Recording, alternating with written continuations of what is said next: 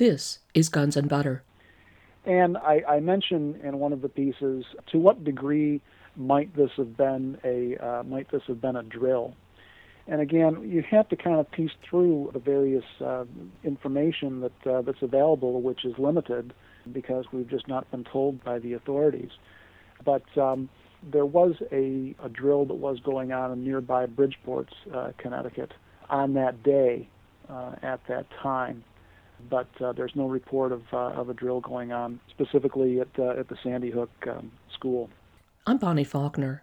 Today on Guns and Butter, James F. Tracy. Today's show, Sandy Hook, Unanswered Questions. James Tracy is an associate professor of media studies in the School of Communication and Multimedia Studies at Florida Atlantic University. Tracy's work on media history, politics, and culture has appeared in a wide variety of academic journals, edited volumes, and alternative news and opinion outlets. He has written 4 articles analyzing the events at Sandy Hook Elementary School in Newtown, Connecticut on December 14, 2012, beginning with The Newtown School Tragedy, More Than One Gunman, The Sandy Hook School Massacre, Unanswered Questions and Missing Information, Sandy Hook School Massacre Part 2, Continued Ambiguity and Augmented Realities, and Sandy Hook School Massacre Timeline. Today we focus on discrepancies in the media coverage of the mass shooting, the coroner's press conference, and the political fallout. Professor James Tracy, welcome. Thank you very much. Happy to be here. You have written 4 articles on the Sandy Hook Elementary School shooting of December 14th, 2012. There are many discrepancies in the official narrative regarding the shootings at Sandy Hook Elementary. Let's start with initial reports of multiple shooters. Wasn't there eyewitness to one suspect being thrown down on the ground and placed in the front seat of a patrol car and another being chased into the woods caught on AP helicopter video? Yes, that's correct, and that's one of the especially disturbing and forthright things about the coverage. The aerial footage of the individual being pursued into the woods by the Newtown and Connecticut State Police, as well as at least one individual, a student who saw one of the suspects prone on the ground outside the school in the parking lot just momentarily. Also, the initial report in the Hartford Courant, one of the local newspapers there, stated that there were 2 gunmen. One was apprehended in the building, and a second was somewhere else and had not been accounted for. And this information also was captured audibly on the 911 dispatcher audio. The police encountering the suspects, the one outside in the parking lot, and the other in the wooded area. In addition, there was a pedestrian, I believe, of Newtown or Sandy Hook resident who was there, who was interviewed by CBS News, and it's just about a 25-second interview, but they asked this individual, what did you see? And he said they brought a man out in handcuffs and took him to the patrol car and put him in the front seat of the patrol car, which is really rather special treatment for someone who is a suspect in such a grievous crime. That clip of the Newtown resident is very interesting and is available. You can find it on YouTube. There are various YouTube channels that have posted it. There's a man behind him looks as if he's in a black trench coat with glasses, and he's taking notes of what this individual is saying. So based upon that, in part, it would seem to me as if there's some degree of coordination and concern with regard to how the story is playing out. Now, I'm not sure if that man is with a federal agency, if he's undercover state or local police, or if he might be with the broadcast network. We don't know, but it is an interesting occurrence that was pointed out to me by, I think, a comment on one of the YouTube channels, an observation, I think, by another viewer. And you mentioned the 911 police dispatch discussion. Now this audio was recorded with what, the police speaking to responders? Yes, that's correct. And the call came in at 9:35 a.m. or 9:35:50 when they received a call from the school that there was shooting heard, and not necessarily that I don't believe the shooter had been encountered, but that shooting was heard. And this is also audio that is available online. It was posted on a few different YouTube channels. One YouTube channel has it in its entirety, and also Fox News, the evening of December 14th at 7:13 p.m. Fox News aired excerpts of that recording. But that's the only time that I believe national news media really do look at that recording. It's something that's kind of referred to as being memory hold. It's something that just does not continue with the unfolding narrative. The narrative changes to a significant degree in the ensuing days. Also, the audio of the 911 dispatch is scrambled at various points, so we can't tell the identities of the individuals, the individual who was apprehended in the parking lot or the individual who was apprehended in the woods. Well, that's right. Then that is evidence of the audio having been scrubbed, right? Yeah, it sounds that way. What initially aroused your suspicion regarding this most recent shooting spree? You wrote an article on it very early on. I became interested in part by looking at various alternative news media vis-a-vis major mainstream outlets and seeing such a contrast. That is part of what I study. I'm a media studies professor. I primarily look at and teach media criticism, the relationship between the media and public opinion. I'm an affiliate of Project Censored, which is somewhere out in the neck of your woods there.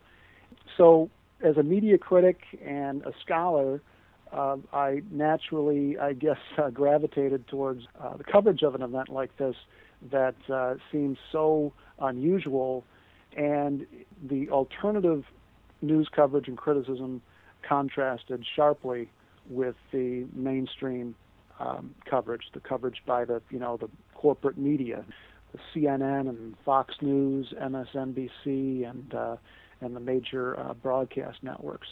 It looked to me as if, and I'm just one observer, but I've looked at kind of a lot of these types of events, and it looked to me as if this was something that was especially orchestrated in terms of the coverage itself, in terms of the corporate news coverage. I mean, I think that they have it down to a kind of formula covering these sorts of tragic events, shootings and the like, where we go from the accounts of the terror and the carnage immediately to grieving. And we defer to the law enforcement authorities, to the government authorities for closure of the particular event. We don't really look beyond that. And when I say we, I'm talking about the journalists that are the eyes and the ears and so forth for the public. They're not doing their job, or they're not being allowed to do their job by their editors and by the managers at these major outlets. You take, for example, the press conference, 15-minute press conference with H. Wayne Carver, who's the medical examiner for the state of Connecticut. 33 years experience. This person is highly versed in autopsies and so forth. And yet we don't really know a great deal from that press conference because he's uncertain as well, and that's exhibited if you look more closely at the overall footage. Now, if you just take a few sound bites out of it, of course, it sounds official and so forth, but if you actually look at his whole delivery, and this is one of the things that I addressed in one of my pieces, or if you transcribe it and really look at that and think about it and analyze it, looks to me as if there's something more going on here, and that also is something that gave me some concern. That there might be various levels of things that are going on here, and this individual is rather uncomfortable. But nevertheless, this is an authority that is deferred to, and so reporters unfortunately don't look beyond that. I think that at the same time, listening to that interview and viewing that interview or the press conference, reporters did have questions and did exhibit skepticism, but that did not emerge in the coverage of the event. Well, exactly, yes. His testimony, this medical examiner, was very curious. I'd like to maybe go into more detail about that in a minute.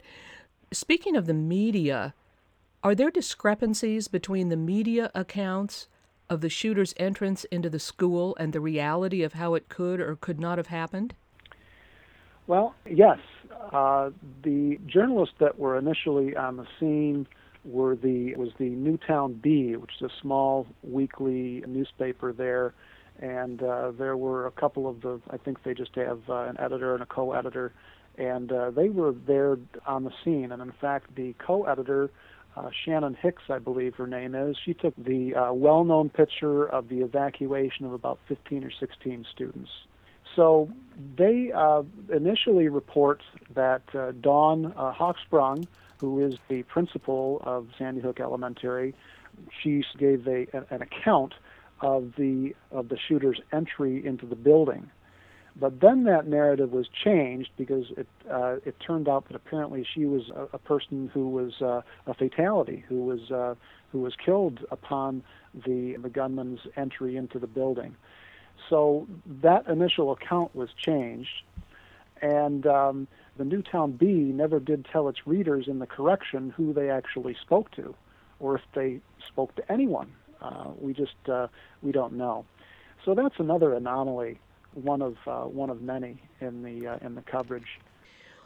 Well, now in the media coverage, isn't the shooter supposed to have shown up, wearing a ski mask and black clothing and a vest, and shot his way through these a double-door glass entryway into the building?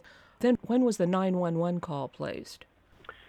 The 911 call was placed at about between 9:35 and 9:36 a.m. according to the audio record that I've looked at, and it was around this time or shortly beforehand when the shooter entered the facility. But that's another thing as well. There are conflicting reports on whether or not there was any sound of him entering the building, because the subsequent reports were that there were 6 shots fired at the glass door in front, and that is how he got through. He shot with a rifle and got through that way, although there are reports prior to this that state that there's no gunfire heard until the gunman is in the building. So the reports conflict depending on who is being quoted and so forth.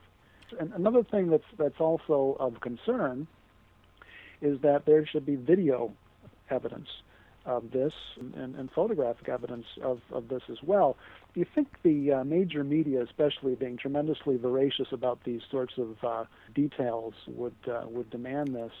And the school had just gotten a new security system with video coverage throughout the facility. That's my understanding. And so that video coverage must have been captured and recorded.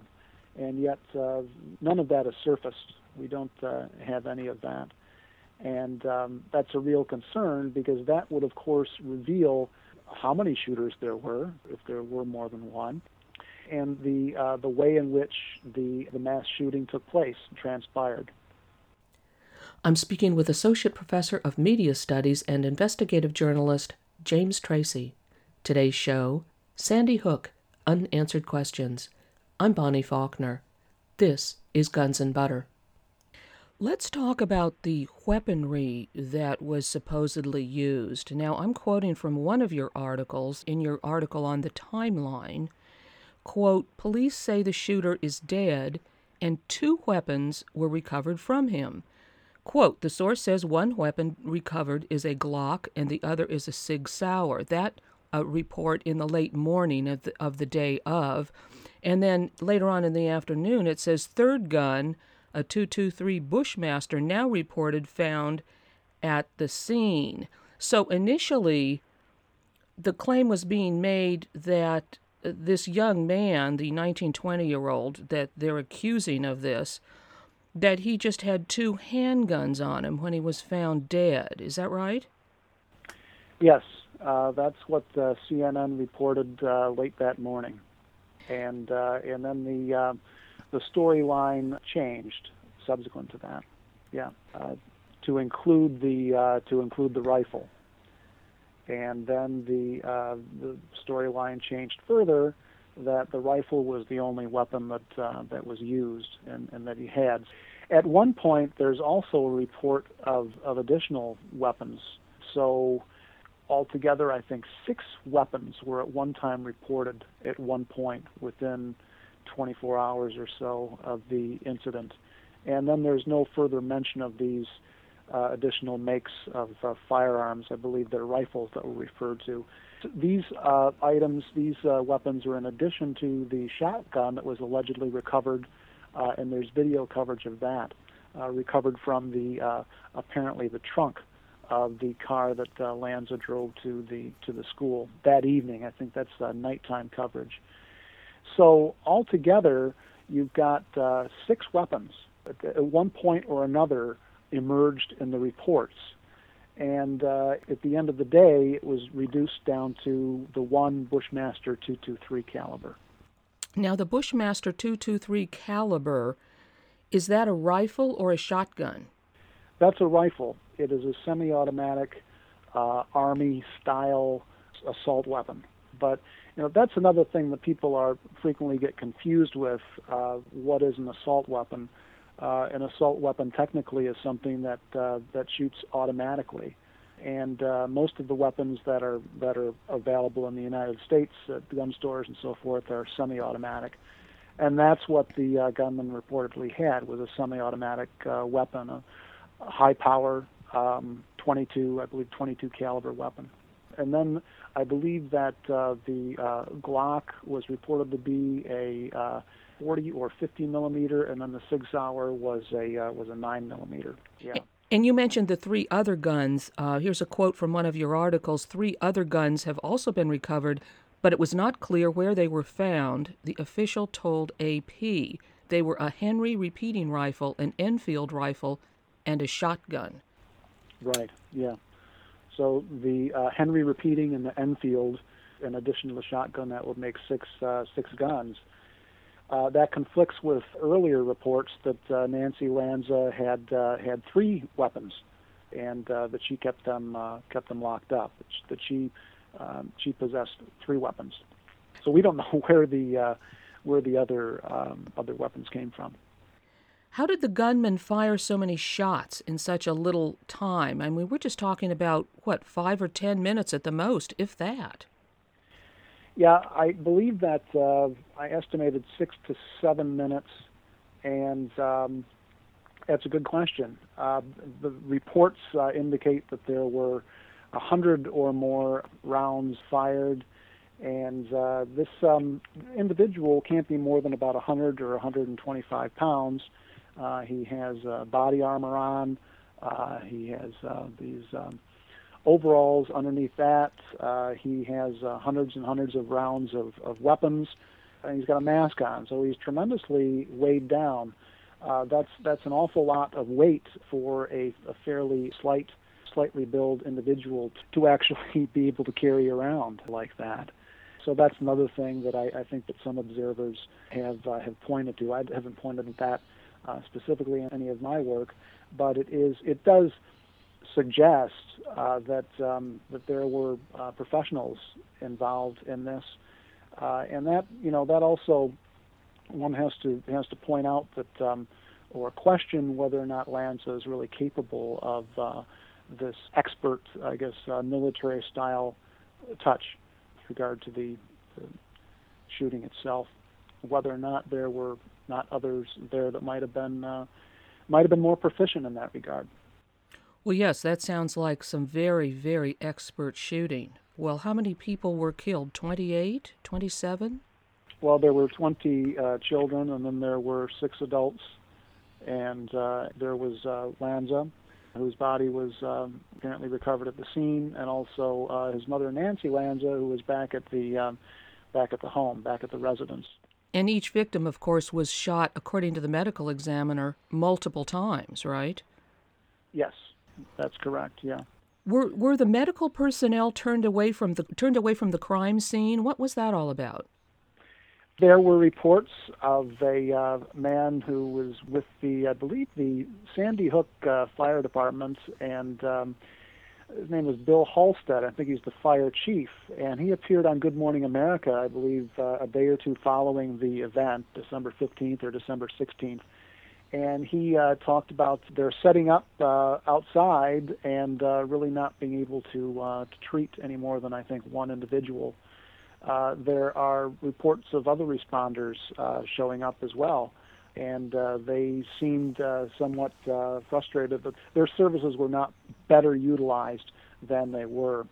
I believe that 1 or 2 of the injured children were taken to the nearby Danbury Hospital, and there was an attempt to treat them there. But that's also another question and concern. How were these people pronounced dead? What medical expertise was there to actually do that? That's something else that is open to question. So then the medical personnel were not allowed inside the school, is that right? Apparently not, and it was primarily law enforcement that were in there. That's my understanding. Now, perhaps the law enforcement had some medical personnel on staff, but it looks as if most of the activity took place during the autopsy that Carver had presided over. Were there early reports indicating that federal authorities were already on the scene as the 911 call was received? There were some reports that there were federal officials that were there, which is also a point of concern. How is it that there was an awareness that something like this was going to transpire? And I mentioned in one of the pieces, to what degree might this have been a drill?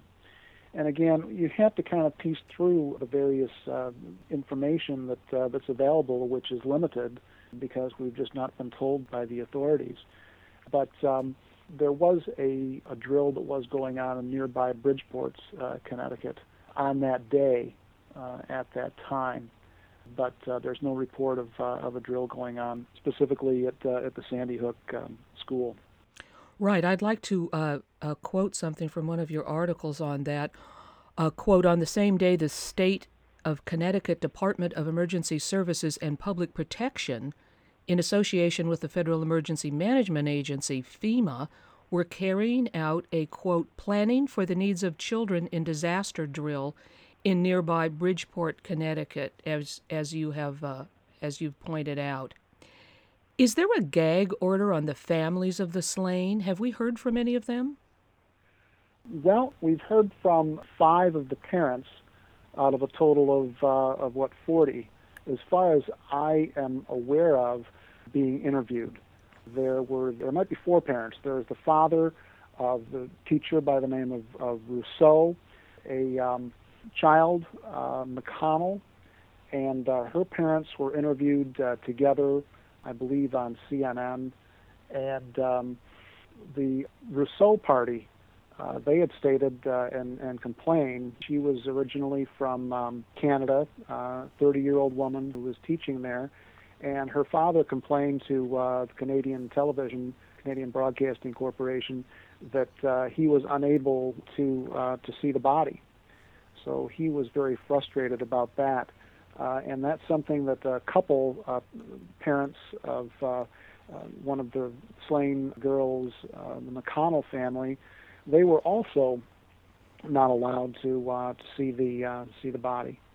So those are concerns.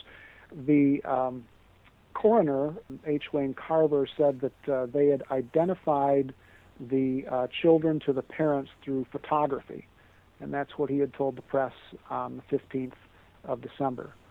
So we wonder whether or not the parents at any time were able to see the deceased at the funeral home. I think that there are reports of some of the funerals being open casket, but I don't think that all of them were. So, in addition, the coroner talked, for example, about the bodies were taken out in the middle of the night and sort of undercover. So there was no footage or anything of the like of that either. I believe the night of the 14th and the early morning of the 15th. So there's just these ellipses and anomalies that are riddled throughout the coverage when one looks a little bit more closely. What else was peculiar about Connecticut's top medical examiner, H. Wayne Carver II's press conference the day after the shootings? His answers to the questions of the reporters were somewhat strange, weren't they? Yeah, not only his answers verbatim, but also his behavior, his mannerisms. He seemed very uncomfortable. And this is an individual who has a great deal of expertise, over 30 years experience as a pathologist. So it really seemed rather unusual. One of the questions, and there were simple questions that were asked by reporters in some cases, and I think that it reached a crescendo in the latter part of the press conference. One question was, how many boys and how many girls among the 20 children? He couldn't answer that. He said, I don't know. Now, here's someone who's, again, a professional. He's presided over this entire post-mortem operation, and he's not able to answer something like that. There's something very questionable here. Other questions, for example, that a coroner should know, the amount of time between when Nancy Lanza was killed at her residence and when the occurrence at the school took place. That's something that I would think a coroner would be able to answer, or at least make an estimation. And he evaded that completely. The footage is also, of course, available online. To get back looking at the news coverage, thinking about that, we just got sound bites. And it sounds very impressive when you hear 3 to 11 gunshot wounds per victim, says Connecticut's top medical examiner, Carver. Okay, but again, if you look at that delivery, Dr. Carver seems really rather apprehensive and uncomfortable. And he's surrounded by the Connecticut State Police as well. At one point, they actually do correct a reporter who says, well, the crime was committed with handguns.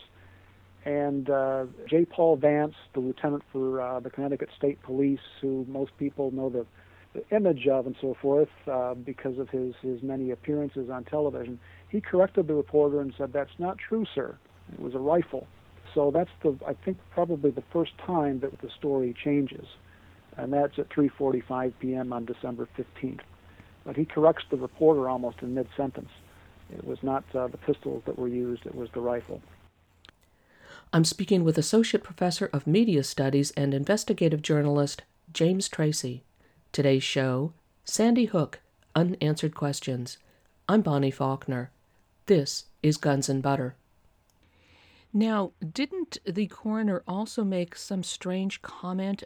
I don't remember it exactly, something that you highlighted about how he hoped this whole thing didn't come back and crash down on the heads of Sandy Hook residents or something? Yeah, one has to interpret that. It seems inexplicable and out of context. I didn't really understand. He said on the behalf of his staff and the people of Newtown that he hopes that this doesn't come crashing down. So it's sort of a cryptic remark. I don't know really what to make of it, but we can infer that again he's uncertain about what has transpired. And you couple that with his performance and his remarks to the press, and there's more cause for questions. Now, with regard to the at least two other suspects that were apprehended. Have these arrests been scrubbed from the media narrative? Do we hear any more about them? Now, they've been almost completely eliminated. And I saw a piece on this, one of the few pieces I did see on this that I guess it really did pique my interest. That's something that you asked earlier. There's a health science and investigative writer, Mike Adams, who's based out of Austin, Texas, and he runs the Natural News site. And he did some wonderful analyses of the Aurora, Colorado mass shooting, the theater shooting back on July 20th. And he wrote a piece that wasn't terribly lengthy, but he wrote a very good analysis of the fact that, as was the case with these other events, the coverage is being altered so that these additional suspects, we don't know for certain whether or not they were involved, but they're suspects and they're worthy of scrutiny, that they drop out of the coverage altogether, and there's no additional trace of them. Right, and that's particularly true of not only the Sandy Hook Elementary shooting, but the Batman murders, the James Holmes, the kid that they're accusing there. Right. The similarity there, particularly with the Aurora shooting, of the possible second and third suspects dropping out of the media narrative. Yeah, there were eyewitnesses who claimed that they saw, for example, tear gas canisters coming from the opposite side of the theater where Holmes apparently was, so that he had one or more accomplices. I haven't looked at that case as much so, but what I have looked at, it in some ways mirrors what took place at Newtown, in that police apprehended Holmes. They did not see him commit the crime, but he's in this military-style gear, body armor, and the like, with weapons in tow, and the conclusion is drawn that he committed the act. Now, there are events like this. I know that this might sound a little bit conspiratorial, but there is the possibility of setting up patsies, and it wouldn't be the first time that something like that is done. With regard to Holmes, the police encountered him. They saw that he was tremendously sedate, placid. It seemed unusual for someone who had committed such a tremendous crime, such a heinous crime inside the theater. So there's the suggestion there that he may have been drugged or something of the like. Perhaps he didn't carry out the murders at all. Perhaps it was a professional team. He was put out behind the theater in the aftermath, and was taken away by police and charged and so forth. It also seems odd that he would have the expertise to booby trap his apartment, his flat, in such a way. There were these exotic explosives and so on and so forth. He was a graduate student with fairly limited means. There were thousands of dollars of explosives and weaponry and so on and so forth. So it just seems rather odd. But again, if we don't have journalists who are looking at these things, and journalistic institutions, and questioning these things more so, I think that there's an impulse among the public, we're all human, to grieve, to immediately go into that mode, and really to not ask the questions that need to be asked, especially if we're not prompted by the media we depend on for our information. In less than 24 hours after the Sandy Hook Elementary School shooting in Newtown, Connecticut, the events were being used by many politicians, including the president, for a political agenda to go after gun owners. And of course, there's been much discussion about the Second Amendment to the U.S. Constitution. This is very important. I just wanted to read the Second Amendment because it looks like it's only one sentence. It says, "A well-regulated militia, being necessary to the security of a free state, the right of the people to keep and bear arms shall not be infringed." So there's a big hullabaloo going on in the media and with politicians and with celebrities and with New York City Mayor Bloomberg, etc., to call for new gun laws What do you think of all of this? Well, I think that if we are going to have a debate on revising the gun laws, reintroducing an assault weapons ban that might be more stringent than the one that was introduced and passed in the early 90s and allowed to expire in 2004, then we should know more about these mass shootings. We should have a full investigation about what actually took place before we begin any sort of debate along those lines.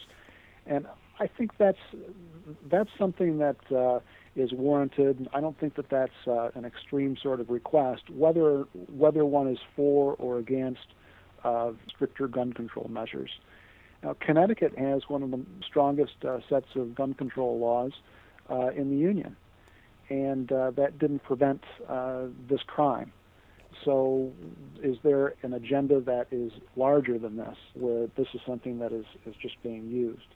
I think that's a more important question. You had the president come out, it was less than 6 hours after the event had taken place, talking about how we can't tolerate this, we need to change this, and so forth. Well, this is before the victims were even taken care of with regard to autopsies and processed for burial.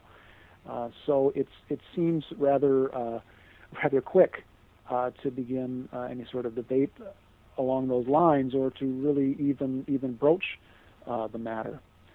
That's my take, anyway. Well, statistically, where does the U.S. stand in relation to other countries in terms of death by firearms? It's 28th. Even though the United States has a greater degree of gun ownership than most other countries. Countries that have a higher percentage that rank up there further, I think, for example, Panama, Bermuda, Jamaica, some of these countries that have higher instance of murder by firearms, they far surpass the United States. And yet we have a higher percentage of ownership. Another thing along these lines is that the stricter gun control laws were brought to the fore in Australia and Britain after events similar to this that were really not investigated to the degree that they actually could have been, but rather they sparked a rather heated debate and a rush to revise the laws that I think was to a significant degree emotional, and I think that is what is taking place here. On a related note, there's also I think a rush towards greater access to mental health. Well, what does that mean? If it meant, for example, psychoanalysis or some sort of couch therapy, then it might be worthwhile. But what that usually more often than not means is a resorting to and prescribing antidepressants and atypical antipsychotics. And these drugs are known and proven to cause homicidality and suicidality. And so there is, ironically, I guess, this move for greater mental health. The American Psychiatric Association is coming out with its new diagnostic manual, I believe, next year.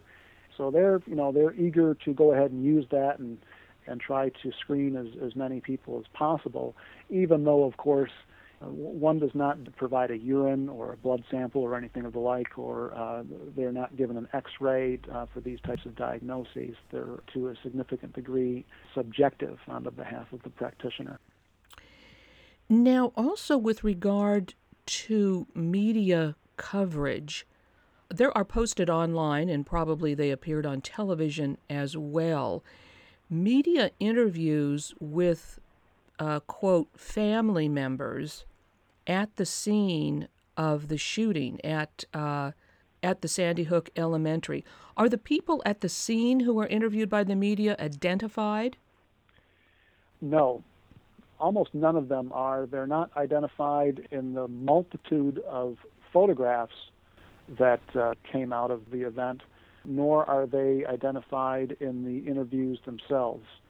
And I found that also especially curious. And you had children, a handful of children who were interviewed. They were interviewed a number of times on different occasions, saying the same or similar things. Now, if one were a parent and their child had gone through an event like that, I have children as well, I can't imagine that I would be lingering around to provide interviews with the news media, But you have the same individuals as well as adults that are being interviewed repeatedly.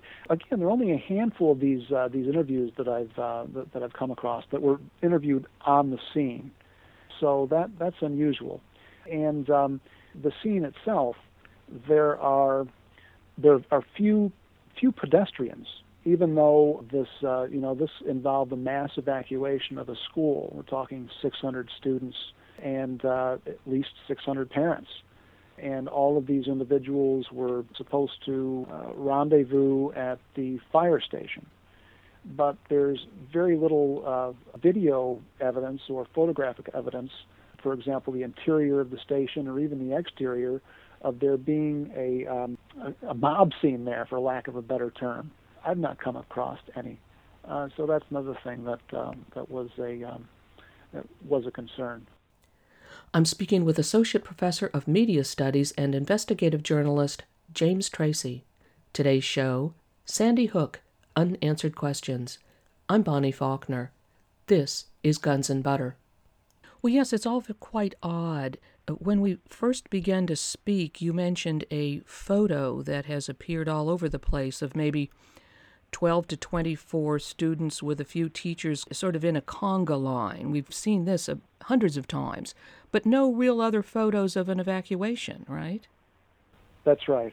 Yeah. There were two photos emerged from a series of photos that one of the Newtown B photographers, or editors rather, took while entering the parking lot. There's another one of a Connecticut State police officer, I believe.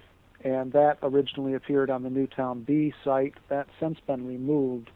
I did come across it somewhere else, but the most famous, the most well-known photograph is the one of the 15 or 16 children who are in the Congo line, apparently proceeding to the fire station. But that's the only photograph that there is. And again, one would think that there would be additional photographic evidence or video evidence of that. We see a lot of emergency personnel. We see a lot of fire department personnel. We see law enforcement, lots of automobiles, trucks, and things of the like. But it just seems odd that the pedestrians are so sparse. Have you found anything that suggests at least a partially staged event in Newtown? For instance, what are crisis actors? I never heard of this before. Well, it's a very controversial proposal, obviously, because this is a highly tragic and emotional event. It's been presented in a particular way and the like. But when I began looking at this more closely, I came across some information online. Actually, there is at least one acting group out of I believe Denver, Colorado, called the Crisis Actors, and it's crisisactors.org, and they provide their services all over the country in mass shooting drills, and they can fulfill any number of roles. And they work in coordination with the federal and state and local authorities in charge of such a drill. So that was kind of in the back of my mind when I proceeded to look at some of this coverage, and I did write one piece on it. And I did not come out and assert this is a staged event, but I asked a bunch of questions. What if this was? What evidence is there that suggests that it may be?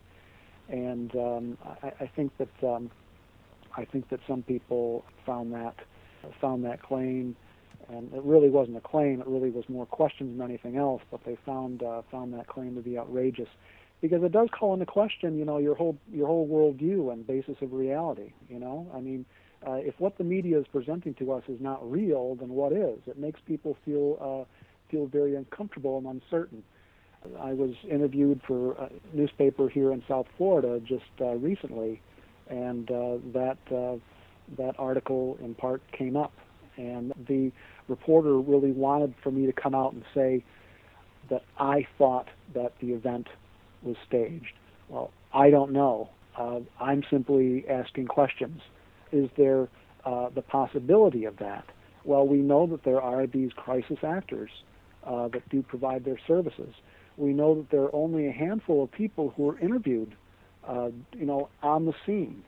And so coupling those things together, as well as in some cases, the rather unusual accounts of some individuals. There was apparently a Sandy Hook resident by the name of Gene Rawson, who told in my view, a rather implausible story that he just came across 6 of the Sandy Hook students in his front lawn while he was feeding his cats.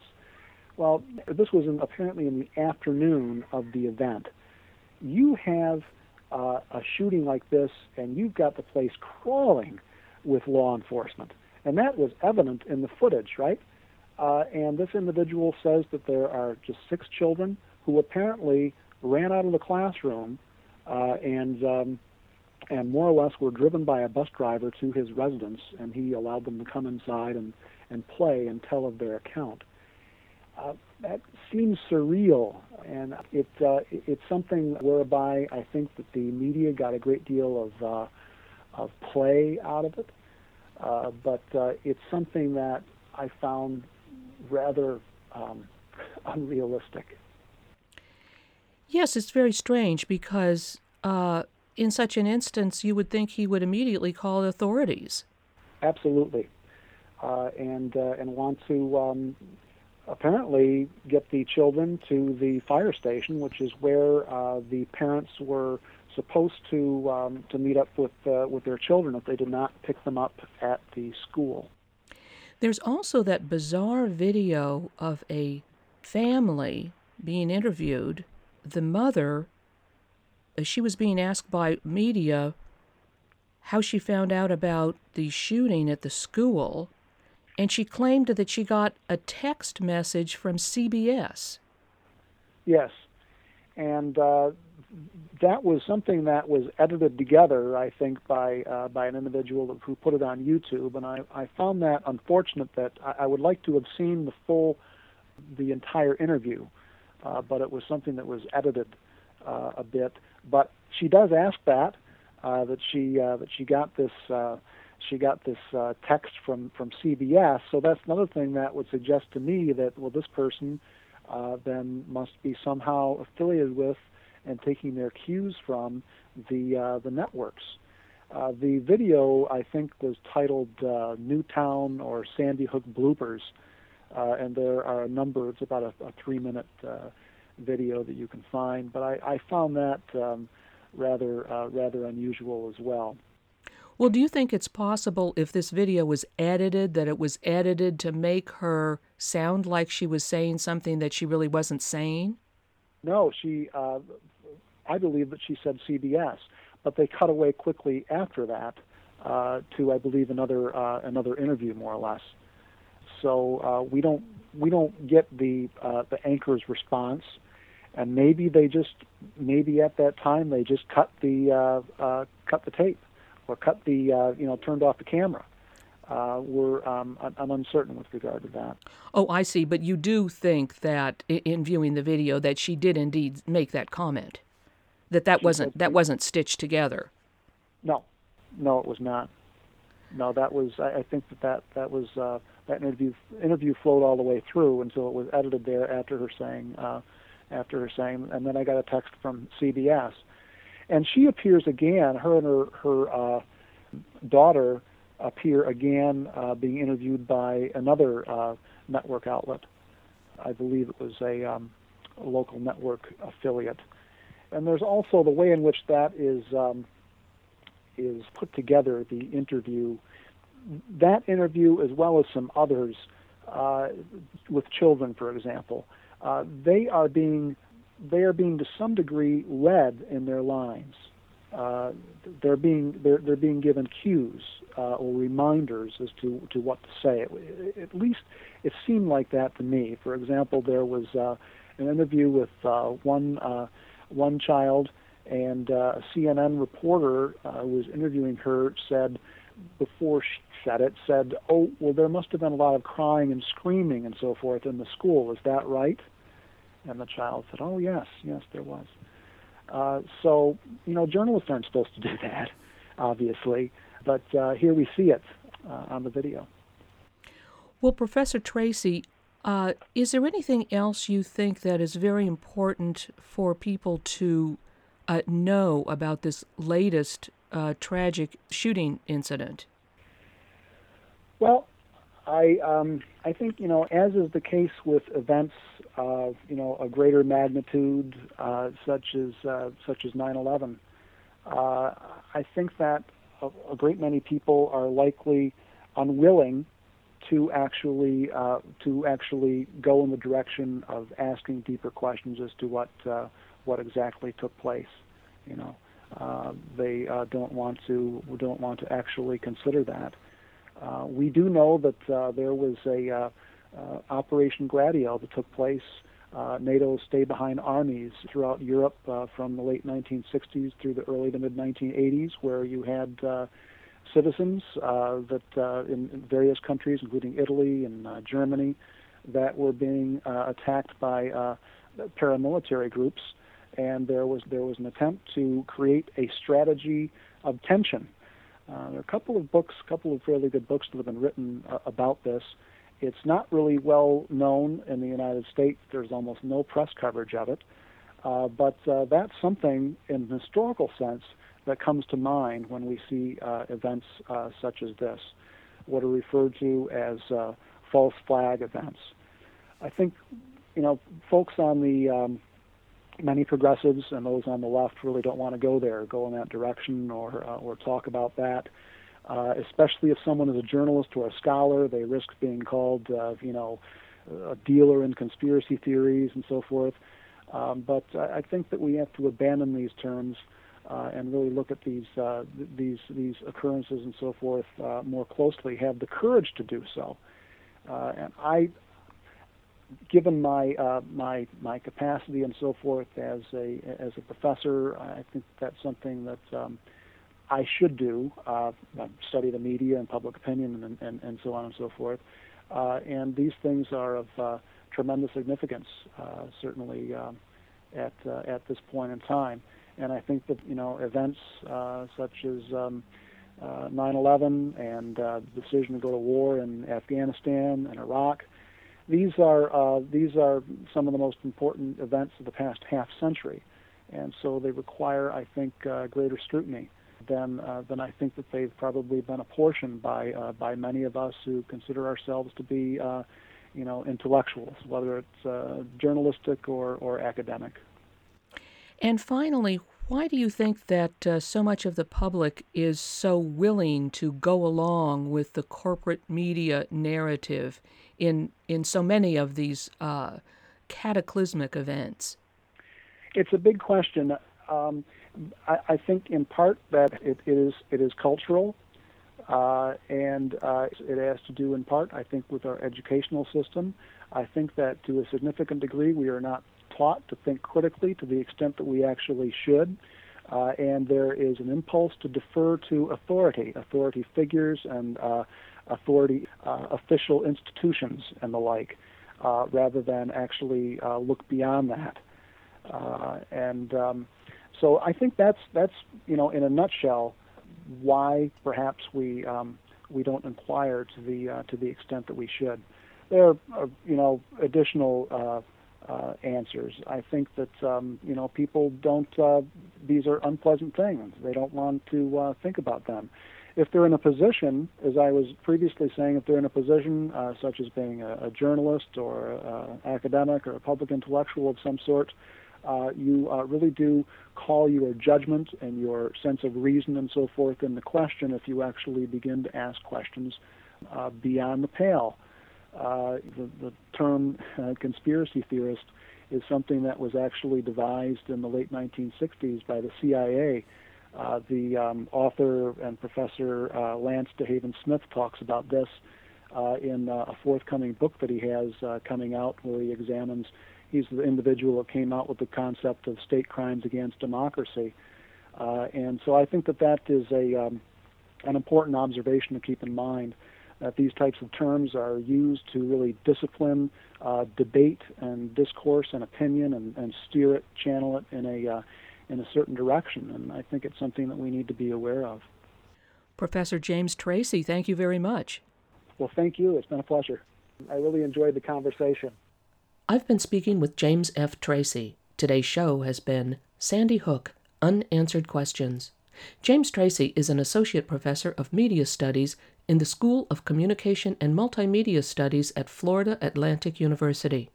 Tracy is editor of Union for Democratic Communications journal Democratic Communique and a contributor to Censored 2013.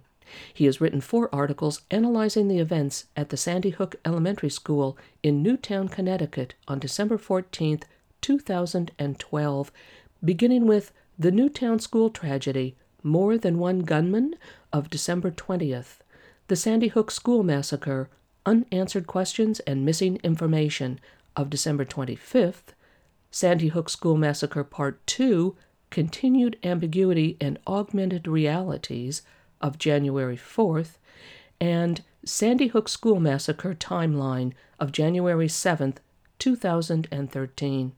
Visit his blog at memoryholeblog.com. That's memoryholeblog.com, memoryholeblog.com. His articles are also posted at globalresearch.ca. Special thanks to Joan Malarick. Guns and Butter is produced by Bonnie Faulkner and Yarrow Mako. To leave comments or order copies of shows, email us at blfaulkner@yahoo.com. That's BLFAULKNER@yahoo.com. Visit our website at gunsandbutter.org. That's GUNSANDBUTTER.org.